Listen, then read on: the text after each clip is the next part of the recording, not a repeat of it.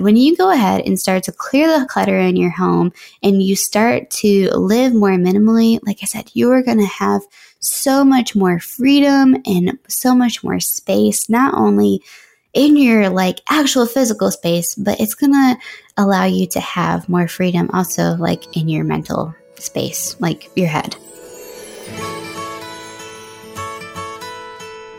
Hello and welcome to the Hardy Homemaker Podcast. My name is Brianne, your new mom BFF. I'm a wife, mom of two, homemaker, and faith-based entrepreneur, passionate about helping mamas beat the overwhelm and find balance in their everyday lives. After years of struggling with depression and being consumed in New Age spirituality, Jesus radically saved me and gave me a new purpose in embracing the role as a mother, wife, and homemaker. Homemaking is so much more than cooking and having a tidy house.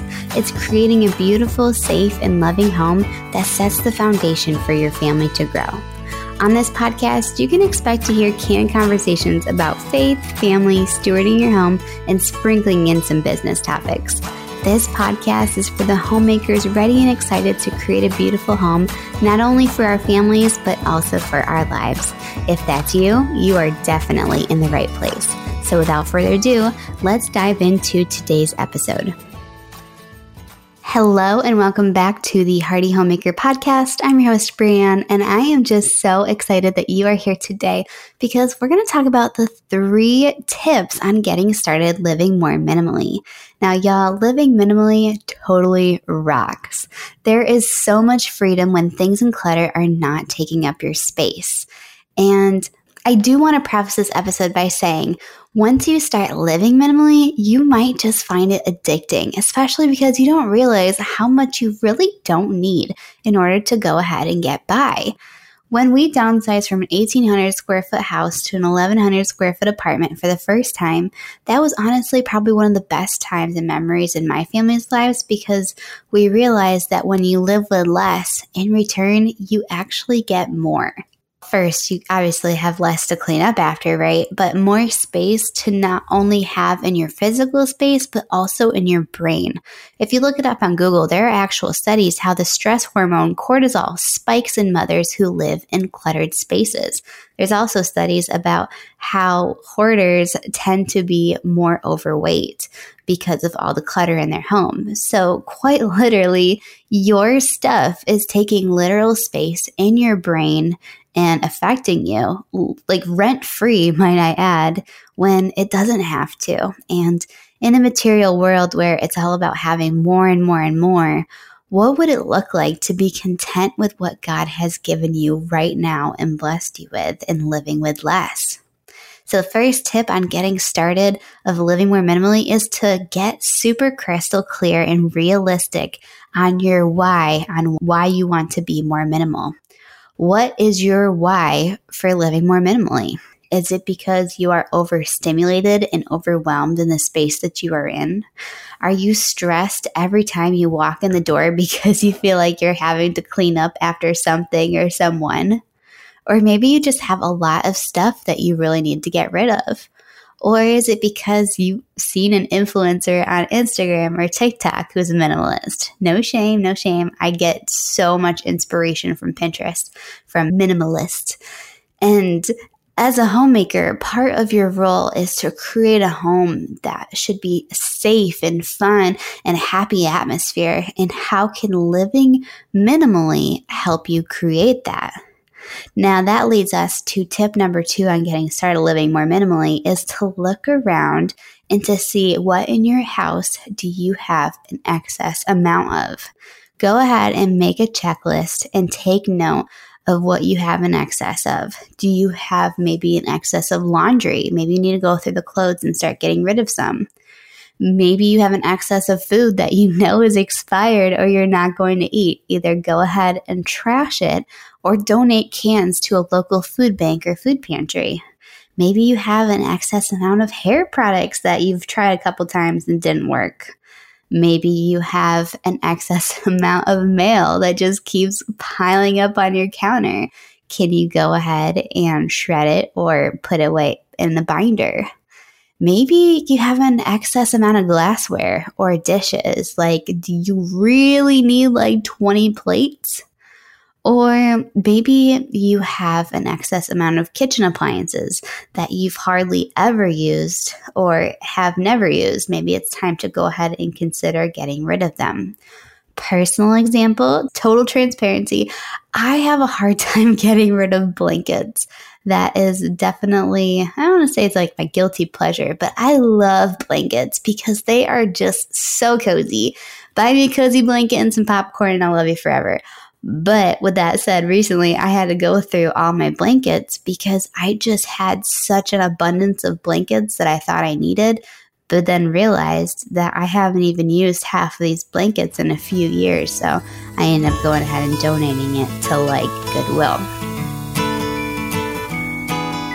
Hey friend, I hope you're enjoying the episode so far. I wanted to go ahead and hop in super quick and let you know of a free resource I have for you if you struggle with keeping a tidy home and feel overwhelmed by the clutter in your space. Introducing the Clutter-Free Checklist. This free checklist will walk you through every room in your house and help you declutter so that you can have the physical and mental space to be able to play with your kids and create a home you love. To grab the Clutter-Free Checklist, head over to hardyhomemaker.com/checklist.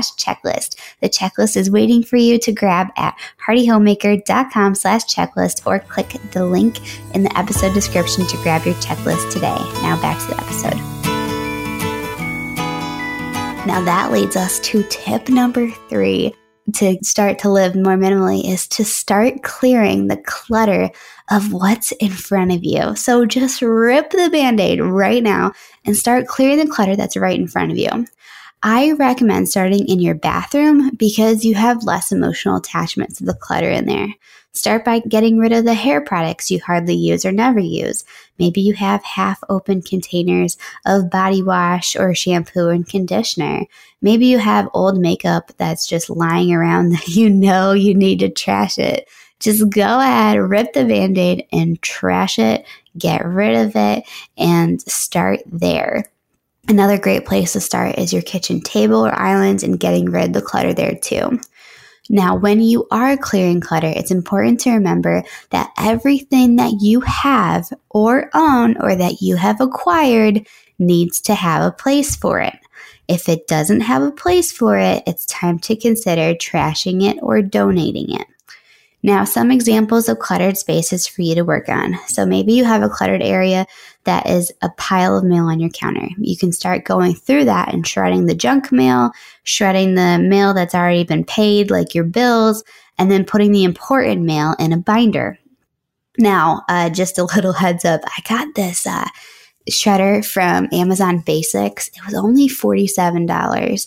But man, this thing is tiny but mighty. If you're looking for a shredder that's under $50, literally go to Amazon, best thing ever. So there's that, which leads us to, another example of cluttered spaces. Maybe you have an office table that's overflowing with papers. Maybe get some binders and start organizing those papers, or again, shredding the papers that you no longer need. And then another example of a cluttered space you could work on is toys. And maybe your kids have a ton of toys. Do you have a solid organization system to pick up after their toys? And if their toys are overflowing, is there a way that you could go ahead and get rid of the abundance of toys, especially the toys that they don't use? Now, I will say, after going through all my kids' toys, they really don't need that much to play with. And I know it's hard because you want to give them the world, but there's actually been studies out there that even children get overwhelmed by the clutter of toys. So maybe that's something to look into, to go ahead and donate maybe some of the toys that they don't use, or donate the toys that are in good condition that's been hardly used, or if they're broken, just go ahead and trash it. Now, bonus tip, I like to use the acronym DOG when I am clearing out the clutter. The D stands for donate it.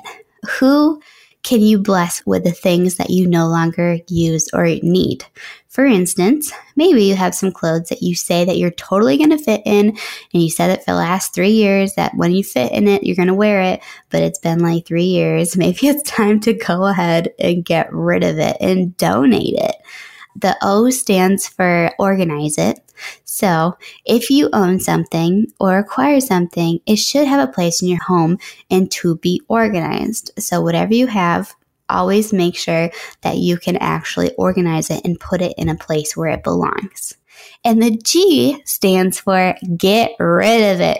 Trash it. Does it have holes? Get rid of it. Does it no longer work or is broken? Trash it. Just go ahead, rip the Band-Aid, get rid of it. And like I said, when you go ahead and start to clear the clutter in your home and you start to live more minimally, like I said, you are going to have so much more freedom and so much more space, not only in your like actual physical space, but it's going to allow you to have more freedom also like in your mental space, like your head. So if this episode was super helpful, make sure to screenshot this and share on your stories on Instagram and tag me at Hearty Homemaker. That way I can go ahead and thank you for listening. And also, if you are a proud homemaker and you are looking for some cute shirts to wear around the house or out and about, make sure to check out etsy.com/shop/heartyhomemaker to check out all of our cute shirts and sweaters and tote bags we have available. There are new shirts coming out every single week, so always check to see what new things we have that just came out. So anyways, friend, thank you so much for listening to today's episode, and I hope it's blessed you. And until next time, I will chat with you soon. All right, bye.